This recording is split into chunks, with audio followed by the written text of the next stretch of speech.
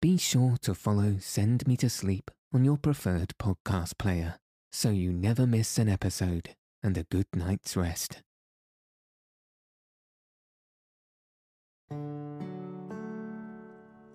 Welcome to Send Me to Sleep, the place to find a good night's rest.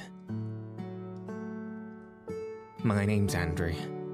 Thanks for joining me and for taking this time for yourself to ensure you get a peaceful night's sleep.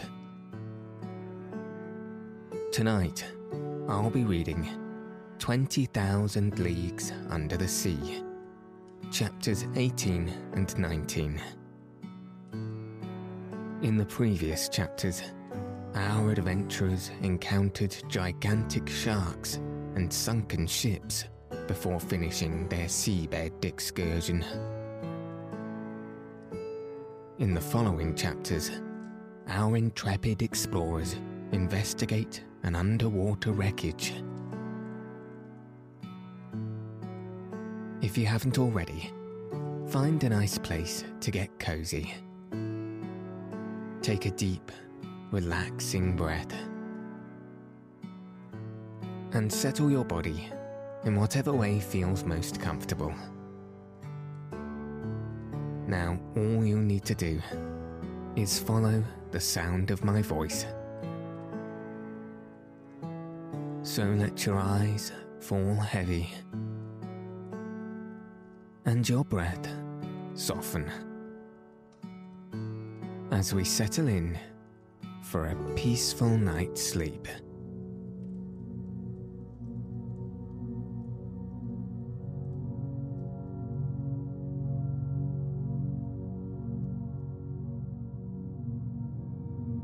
Chapter 18. Vanikoro.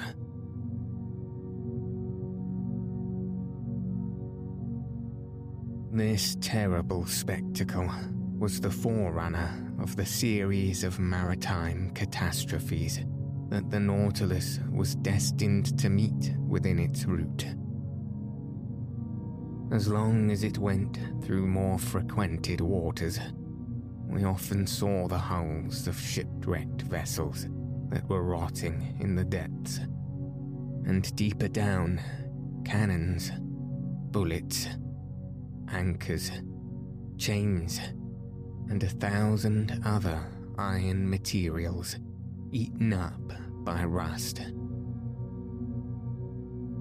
However, on the 11th of December, we sighted the Pomatu Islands, the old dangerous group of Bonneville that extended over a space of 500 leagues at ESE to WNW, from the island Duchy to that of Lazareff.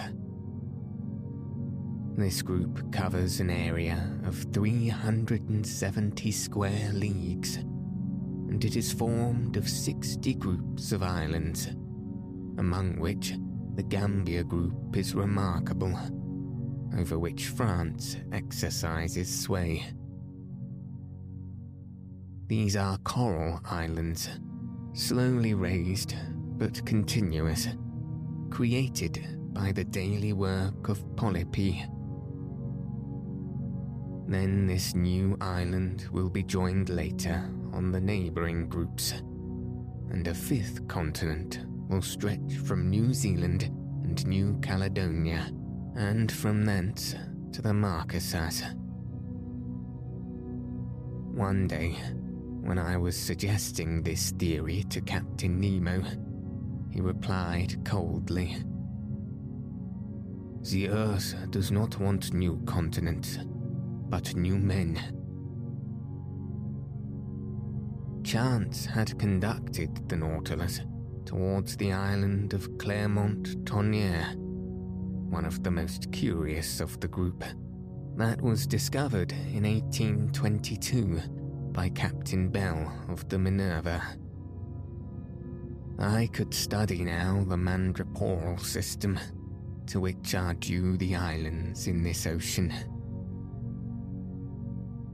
Madrepores, which must not be mistaken for corals, of a tissue lined with a calcareous crust, and the modifications of its structure have induced Monsieur Milne Edwards, my worthy master, to class them into 5 sections. The animalcule that the marine polypus secretes live by millions at the bottom of their cells. Their calcareous deposits become rocks, reefs, and large and small islands. Here they form a ring, surrounding a little inland lake that communicates with the sea by means of gaps. There they make barriers of reefs, like those on the coasts of New Caledonia and the various Pomaton Islands. In other places, like those at Reunion and at Maurice, they raise fringed reefs, high, straight walls, near which the depth of the ocean is considerable. Some cable's length off the shores of the island of Clermont, I admired the gigantic work accomplished by these microscopical workers. These walls are specially the work of those madrepores known as Millepores, Porites, Madrepores, and Astraeus. These polypi are found particularly in the rough beds of the sea, near the surface, and consequently, it is from the upper part that they begin their operations, in which they bury themselves, by degrees, with the debris of the secretions that support them. Such is, at least, Darwin's theory, who thus explains the formation of atolls, a superior theory, to my mind, to that given of the foundation of the madreporical works, summits of mountains or volcanoes that are submerged some feet below the level of the sea. I could observe closely these curious walls, for perpendicularly they were more than 300 yards deep, and our electric sheets lighted up this calcareous matter brilliantly. Replying to a question Conseil asked me as to the time these colossal barriers took to be raised, I astonished him much by telling him that learned men reckoned it about the 1/8 of an inch in 100 years. Towards evening, Clermont-Torière was lost in the distance, and the route of the Nautilus was sensibly changed. After having crossed the Tropic of Capricorn in 135 degrees longitude, it sailed WNW, making again for the tropical zone. Although the summer sun was very strong, we did not suffer from heat, for at 15 or 20 fathoms below the surface, the temperature did not rise above from 10 or 12 degrees. On the 15th of December, we left to the east the bewitching group of the Societies and the graceful Tahiti, Queen of the Pacific. I saw in the morning, some miles to the windward, the elevated summits of the island. These waters furnished our table with excellent fish, mackerel, bonitos, and some varieties of a sea serpent. On the 25th of December, the Nautilus sailed into the midst of the New Hebrides, discovered by Quiros in 1606, and that Bougainville explored in 1768, and to which Cook gave its present name in 1773. This group is composed principally of 9 large islands that form a band of 120 leagues north-north-south to south-southwest, between 15 degrees and 2 degrees south latitude, and 164 degrees and 168 degrees longitude. We passed tolerably near the island of Ororu, and that at noon looked like a mass of green woods surmounted by a peak of great height. That day being Christmas Day, Ned Land seemed to regret sorely the non-celebration of Christmas, the family fate of which Protestants are so fond. I had not seen Captain Nemo for a week, when, on the morning of the 27th, he came into the large drawing room, always seeming as if he had seen you 5 minutes before. I was busily tracing the route of the Nautilus on the planisphere. The captain came up to me, put his finger on one spot on the chart, and said this single word: Vanikoro. The effect was magical. It was the name of the island on which La Perouse had been lost. I rose suddenly. The Nautilus has brought us to Vanikoro, I said. Yes, Professor, said the captain. And I can visit the celebrated islands where the Boussole and the Astrolabe struck.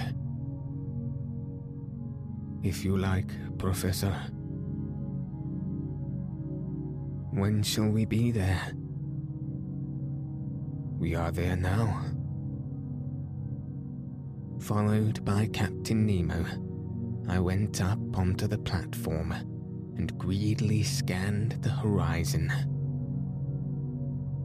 To the northeast, 2 volcanic islands emerged of unequal size, surrounded by a coral reef that measured 40 miles in circumference.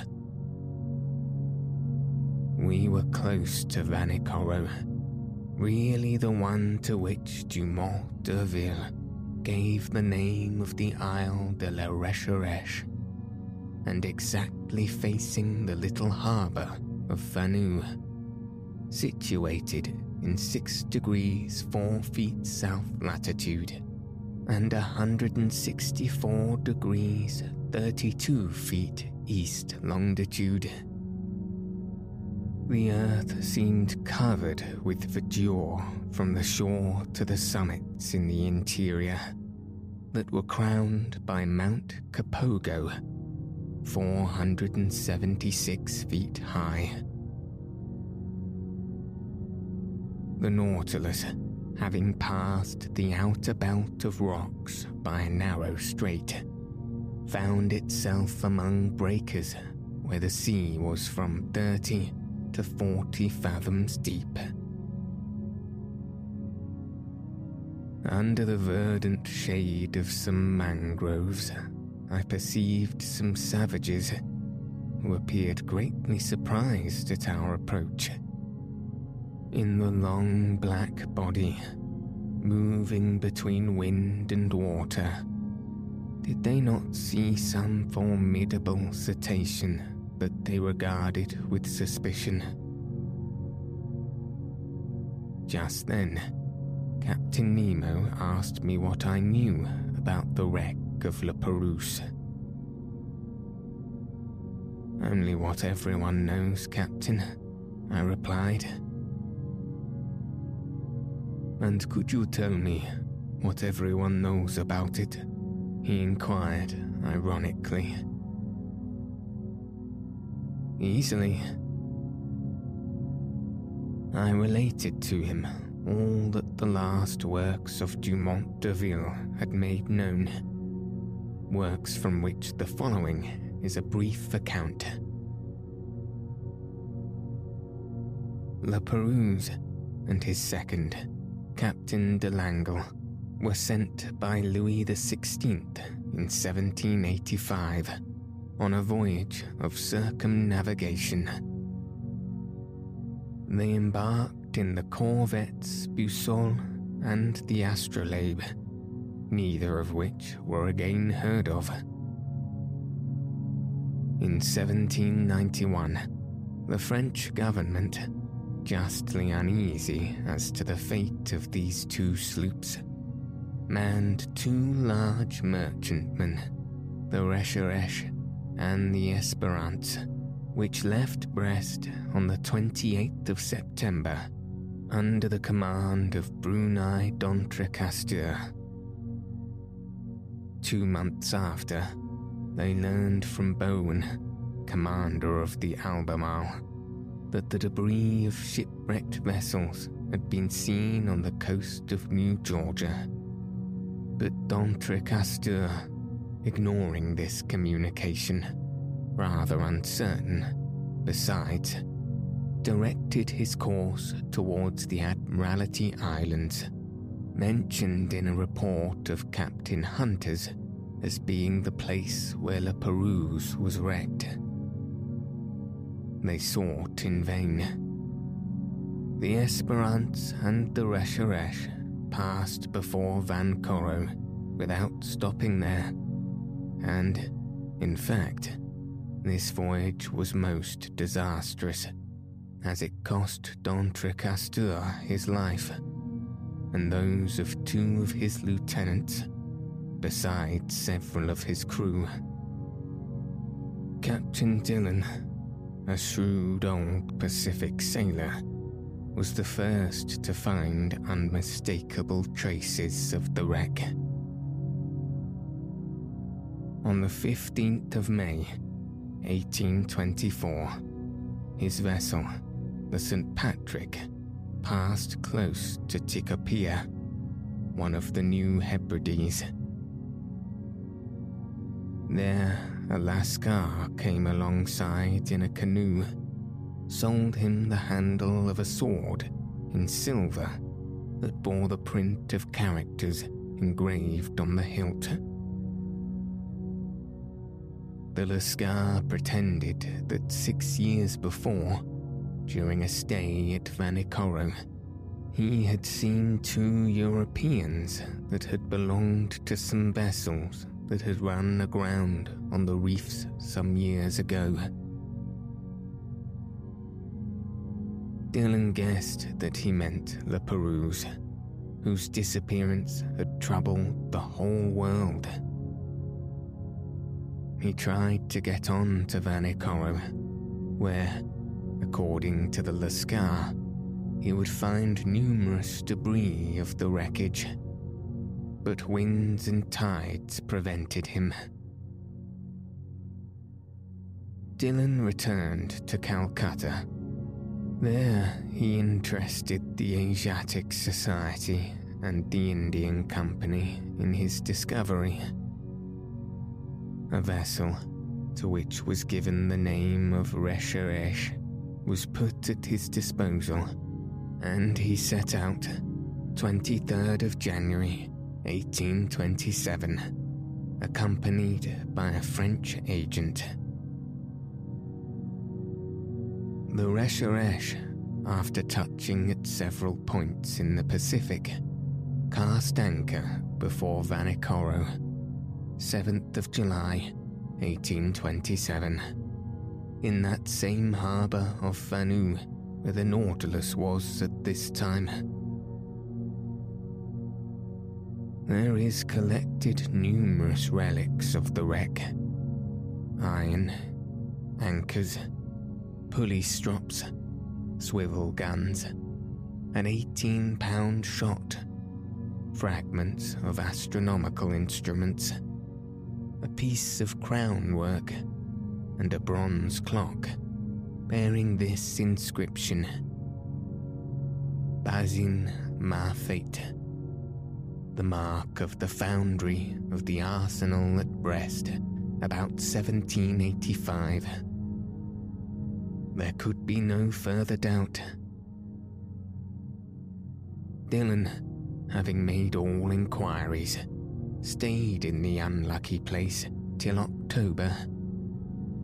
Then he quitted Vanikoro and directed his course towards New Zealand, put into Calcutta 7th of April 1828, and returned to France, where he was warmly welcomed by Charles X. But at the same time, without knowing Dillon's movements, Dumont d'Urville had already set out to find the scene of the wreck. And they had learned from a whaler that some medals and a cross of St. Louis had been found in the hands of some natives of the Louisiade and New Caledonia. Dumont d'Urville, commander of the Astrolabe, had then sailed, and 2 months after Dillon had left Vanikoro, had put into Hobart Town. There he learned the results of Dillon's inquiries, and found that a certain James Hobbs, 2nd Lieutenant of the Union of Calcutta, after landing on an island situated 8 degrees 18 feet south latitude and 156 degrees 30 feet east longitude, had seen some iron bars and red stuffs used by the natives of these parts. Dumont d'Urville, much perplexed, and not knowing how to credit the reports of low-class journals, decided to follow Dillon's track. On the 10th of February, 1828, the Astrolabe appeared off Tikopia, and took as guide and interpreter a deserter found on the island, made his way to Vanikoro, sighted it on the 12th instant, lay among the reefs until the 14th, and not until the 20th did he cast anchor within the barrier in the harbour of Vanu.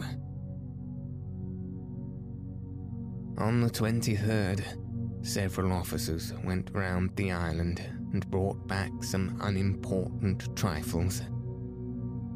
The natives, adopting a system of denials and evasions, refused to take them to the unlucky place.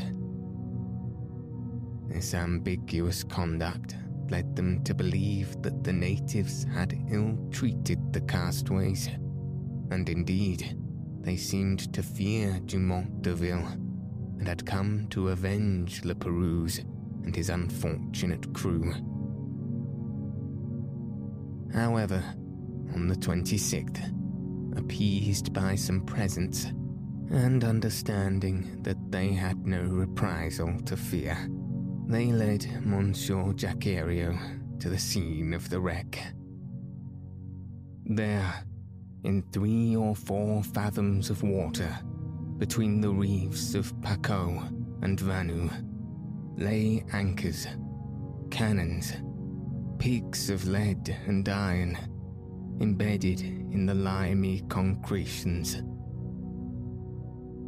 The large boat and the whaler belonging to the Astrolabe were sent to this place, and, not without some difficulty, their crew hauled up an anchor weighing 1,800 pounds, a brass gun, some pigs of iron, and 2 copper swivel guns. Dumont d'Urville, questioning the natives, learned too that Le Perouse, after losing both his vessels on the reefs of the island, had constructed a smaller boat, only to be lost a second time. Where? No one knew. But the French government, fearing that Dumont d'Urville was not acquainted with Dillon's movements, had sent the sloop Bayonnaise, commanded by Legarant de Tromelin, to Vanikoro, which had been stationed on the west coast of America. The Bayonnaise cast her anchor before Vanikoro some months after the departure of the Astrolabe, but found no new document, but stated that the natives had respected the monument to La Perouse. That is the substance of what I told Captain Nemo. So, he said, no one knows now where the third vessel perished that was constructed by the castaways on the island of Vanikoro. No one knows. Captain Nemo said nothing, but signed to me to follow him into the large saloon. The Nautilus sank several yards below the waves. The panels were opened. I hastened to the aperture, and under the crustaceans of coral, covered with fungi, siphonules, alcyons, madreporos, through the myriads of charming fish, shirelles, glyphocidri, pompherides, diacops, and holocentres, I recognized certain debris that drags had not been able to tear up. Iron stirrups, anchors, cannons, bullets, capstan fittings, the stems of a ship, all objects clearly proving the wreck of some vessel, and now carpeted with living flowers. While I was looking on this desolate scene, Captain Nemo said, in a sad voice, Commander La Perouse set out 7th of December, 1785, with his vessel La Boussole and the Astrolabe. He first cast anchor at Botany Bay, visited the Friendly Isles, New Caledonia, then directed his course towards Santa Cruz and put into Namoka, one of the Apai group. Then his vessel struck on the unknown reef of Vanikoro. The Boussole, which went first, ran aground on the southerly coast. The Astrolabe went to its help and ran aground too. The first vessel was destroyed almost immediately. The second, stranded under the wind, resisted some days. The natives made the castaways welcome. They installed themselves in the island and constructed a smaller boat with the debris of the two large ones. Some sailors stayed willingly at Vanikoro. The others, weak and ill, set out with the La Perouse. They directed their course towards the Solomon Islands, and there they perished, with everything, on the westerly coast of the chief island of the group, between Capes Deception and Satisfaction. How do you know that? By this, that I found on the spot where was the last wreck. Captain Nemo showed me a tin plate box, stamped with the French arms and corroded by the salt water. He opened it, and I saw a bundle of papers, yellow but still readable. They were the instructions of the naval minister to Commander Le Perouse, annotated in the margins in Louis XVI's handwriting. It is a fine death for a sailor," said Captain Nemo at last. "A coral tomb makes a quiet grave, and I trust that I and my comrades will find no other."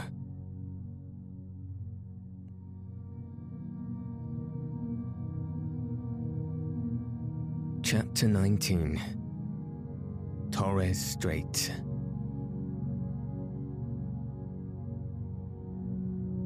During the night of the 27th or 28th of December, the Nautilus left the shores of Vanikoro with great speed. Her course was southwesterly, and in 3 days she had gone over the 750 leagues that separate it from Le Perouse's group and the southeast point of Papua. Early on the 1st of January, 1863, Conseil joined me on the platform. "Master, will you permit me to wish you a Happy New Year?" "What?" Conseil, exactly as if I were at Paris in my study at the Jardin des Plantes. "Well, I accept your good wishes and thank you for them. Only, I will ask you what you mean by a Happy New Year under our circumstances. Do you mean that the new year that will bring us to the end of our imprisonment, or the year that sees us continue this strange voyage?" "Really, I do not know how to answer, Master. We are sure to see curious things, and for the last 2 months we have not had time for dullness. The last marvel is always the most astonishing, and if we continue this progression, I do not know how it will end. It is my opinion that we shall never again see the like. I think then, with no offence to Master, that a new year would be one in which we could see everything." On the 2nd of January, we had made 11,340 miles, or 5,250 French leagues, since our starting point in the Japan Sea.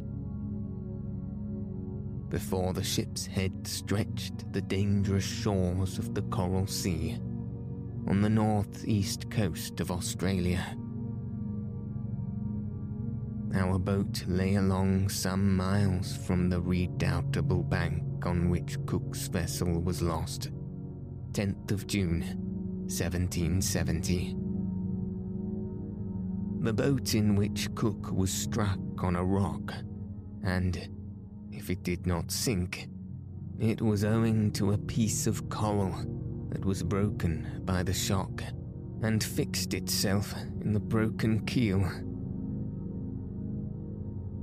I had wished to visit the reef, 360 leagues long, against which the sea, always rough, broke with great violence, with a noise like thunder. But just then, the inclined planes drew the Nautilus down to a great depth, and I could see nothing of the high coral walls. I had contented myself with the different specimens of fish brought up by the nets. I remarked, among others, some germons, a species of mackerel as large as a tunny, with bluish sides and striped with transverse bands that disappeared with the animal's life. These fish followed us in shoals and furnished us with very delicate food. We took also a large number of gilt heads, about 1.5 inches long, tasting like dories and flying like parapets, like submarine swallows, which, in dark nights, light alternately the air and water with their phosphorescent light. Among the mollusks and zoophytes, I found in the meshes of the net several species of alcyonarians, echini, hammers, spurs, dials, cerites, and hyalae. The flora was represented by beautiful floating seaweeds, luminarii, and macrosites, impregnated with the mucilage that transudes through their pores, and among which I gathered an admirable Nemostoma gelilarius that was classed among the natural curiosities of the museum. 2 days after crossing the Coral Sea, 4th of January, we sighted the Papuan coasts. On this occasion, Captain Nemo informed me that his intention was to get into the Indian Ocean by the Strait of Torres. His communication ended there. The Torres Straits are nearly 34 leagues wide, but they are obstructed by an innumerable quantity of islands, islets, breakers, and rocks that make its navigation almost impracticable, so that Captain Nemo took all needful precautions to cross them. The Nautilus, floating betwixt wind and water, went at a moderate pace. Her screw, like a cetacean's tail, beat the waves slowly. Profiting by this, I and my 2 companions went up onto the deserted platform. Before us was the steersman's cage, and I expected that Captain Nemo was there, directing the course of the Nautilus. I had before me the excellent charts of the Straits of Torres, and I consulted them attentively. Round the Nautilus the sea dashed furiously. The course of the waves, that went from southeast to northwest at the rate of 2.5 miles, broke on the coral that showed itself here and there. "This is a bad sea," remarked Ned Land. "Detestable indeed, and one that does not suit a boat like the Nautilus. The captain must be very sure of his route, for I see there are pieces of coral that would do for its keel, if only touching them slightly." Indeed, the situation was dangerous, but the Nautilus seemed to slide like magic off these rocks. I did not follow the routes of the Astrolabe and the Zealy exactly, for they proved fatal to Dumont d'Urville. It bore more northwards, coasted the islands of Murray, and came back to the southwest towards Cumberland Passage. I thought it was going to pass it by, when, going back to northwest, Going back to northwest, it went through a large quantity of islands and islets, little known, towards the Island Sound and Canal Morvay. I wondered if Captain Nemo, foolishly imprudent, would steer his vessel into that pass where Dumont d'Urville's 2 corvettes touched, when, swerving again and cutting straight through to the west, he steered for the island of Gilliboa. It was then 3 in the afternoon. The tide began to recede, being quite full. The Nautilus approached the island that I still saw, with its remarkable border of screw pines. He stood off it at about 2 miles distance. Suddenly, a shock overthrew me. The Nautilus just touched a rock and stayed immovable, laying lightly to port side. When I rose, I perceived Captain Nemo and his lieutenant on the platform. They were examining the situation of the vessel and exchanging words in their incomprehensible dialect. She was situated thus. 2 miles on the starboard side appeared Gilboa, stretching from north to west like an immense arm. Towards the south and east, some coral showed itself, left by the ebb. We had run aground, and in one of those seas where the tides are middling, a sorry matter for the floating of the Nautilus. However, the vessel had not suffered, for her keel was solidly joined. But if she could neither glide off nor move, she ran the risk of being forever fastened to these rocks. And then Captain Nemo's submarine vessel would be done for. I was reflecting thus when the captain, cool and calm, always master of himself, approached me. An accident? I asked. No, an incident. An incident that will oblige you, perhaps, to become an inhabitant of this land from which you flee. Captain Nemo looked at me curiously and made a negative gesture, as much as to say that nothing would force him to set foot on terra firma again. Then he said, "Besides, Monsieur Aronnax, the Nautilus is not lost. It will carry you yet into the midst of the marvels of the ocean. Our voyage is only begun, and I do not wish to be deprived so soon of the honor of your company." "However, Captain Nemo," I replied, without noticing the ironical turn of his phrase, "the Nautilus ran aground in open sea.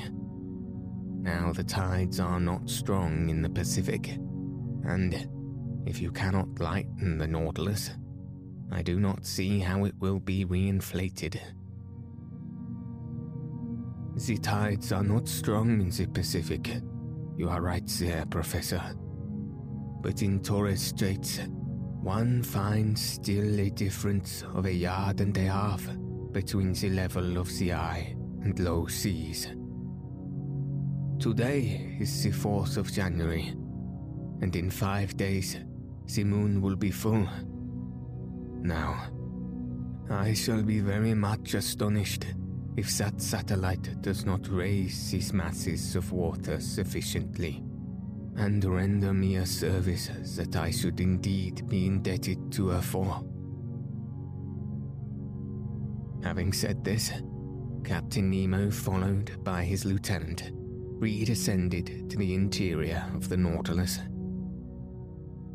As to the vessel, it moved not, and was immovable, as if the coralline polypi had already walled it up with their indestructible cement. "Well, sir," said Ned Land, who came up to me after the departure of the captain. "Well, friend Ned, we will wait patiently for the tide on the 9th instant, for it appears that the moon will have the goodness to put it off again." "Really?" "Really. And this captain is not going to cast anchor at all, since the tide will suffice," said Conseil simply. The Canadian looked at Conseil, then shrugged his shoulders. "Sir, you may believe me when I tell you that this piece of iron will navigate neither on nor under the sea again. It is only fit to be sold for its weight. I think, therefore, that the time has come to part company with Captain Nemo. Friend Ned, I do not despair of this stout Nautilus, as you do, and in 4 days we shall know what to hold to on the Pacific tides. Besides, flight might be possible if we were in sight of English or Provincial coast. But on the Papuan shores, it is another thing, and it will be time enough to come to that extremity of the Nautilus that does not recover itself again, which I look upon as a grave event. But do they know, at least, how to act circumspectly? There is an island. On that island, there are trees. Under those trees, torrential animals, bearers of cutlets and roast beef, to which I would willingly give a trial. In this, friend Ned is right, said Conseil, and I agree with him. Could not Master obtain permission from his friend Captain Nemo to put us on land, if only so as not to lose the habit of treading on the solid parts of our planet? I can ask him, but he will refuse. Will Master risk it? Asked Conseil, and we shall know how to rely upon the captain's amiability. To my great surprise, Captain Nemo gave me the permission I asked for, and he gave it very agreeably, without even exacting from me a promise to return to the vessel. But flight across New Guinea might be very perilous, and I should not have counselled Ned Land to attempt it. Better to be a prisoner on board the Nautilus than to fall into the hands of natives. At 8 o'clock, armed with guns and hatchets, we got off the Nautilus. The sea was pretty calm. A slight breeze blew on land. Conseil and I rowing, we sped along quickly, and Ned steered in the straight passage that the breakers left between them. The boat was well handled and moved rapidly. Ned Land could not restrain his joy. He was like a prisoner that had escaped from prison, and knew not that it was necessary to re-enter it. Meat. We're going to eat some meat. And what meat? He replied. Real game. No bread indeed. I do not say that fish is not good. We must not abuse it. But a piece of fresh venison, grilled on live coal, will agreeably vary our ordinary course. Gluttony, said Conseil. He makes my mouth water. It remains to be seen, I said, if these forests are full of game, and if the game is not such as will hunt the hunter himself. Well said, Monsieur Aronnax, replied the Canadian, whose teeth seemed sharpened like the edge of a hatchet. But I will eat tiger, loin of tiger, if there is no other quadruped on this island. Friend Ned is uneasy about it, said Conseil. Whatever it may be, continued Ned Land, every animal with 4 paws without feathers, or with 2 paws without feathers, will be saluted by my first shot. Very well. Master Land's imprudences are beginning. Never fear, Monsieur Aronnax, replied the Canadian. I do not want 25 minutes to offer you a dish of my sort. At 8:30, the Nautilus boat ran softly aground on a heavy sand, after having happily passed the coral reef that surrounded the island of Gilboa.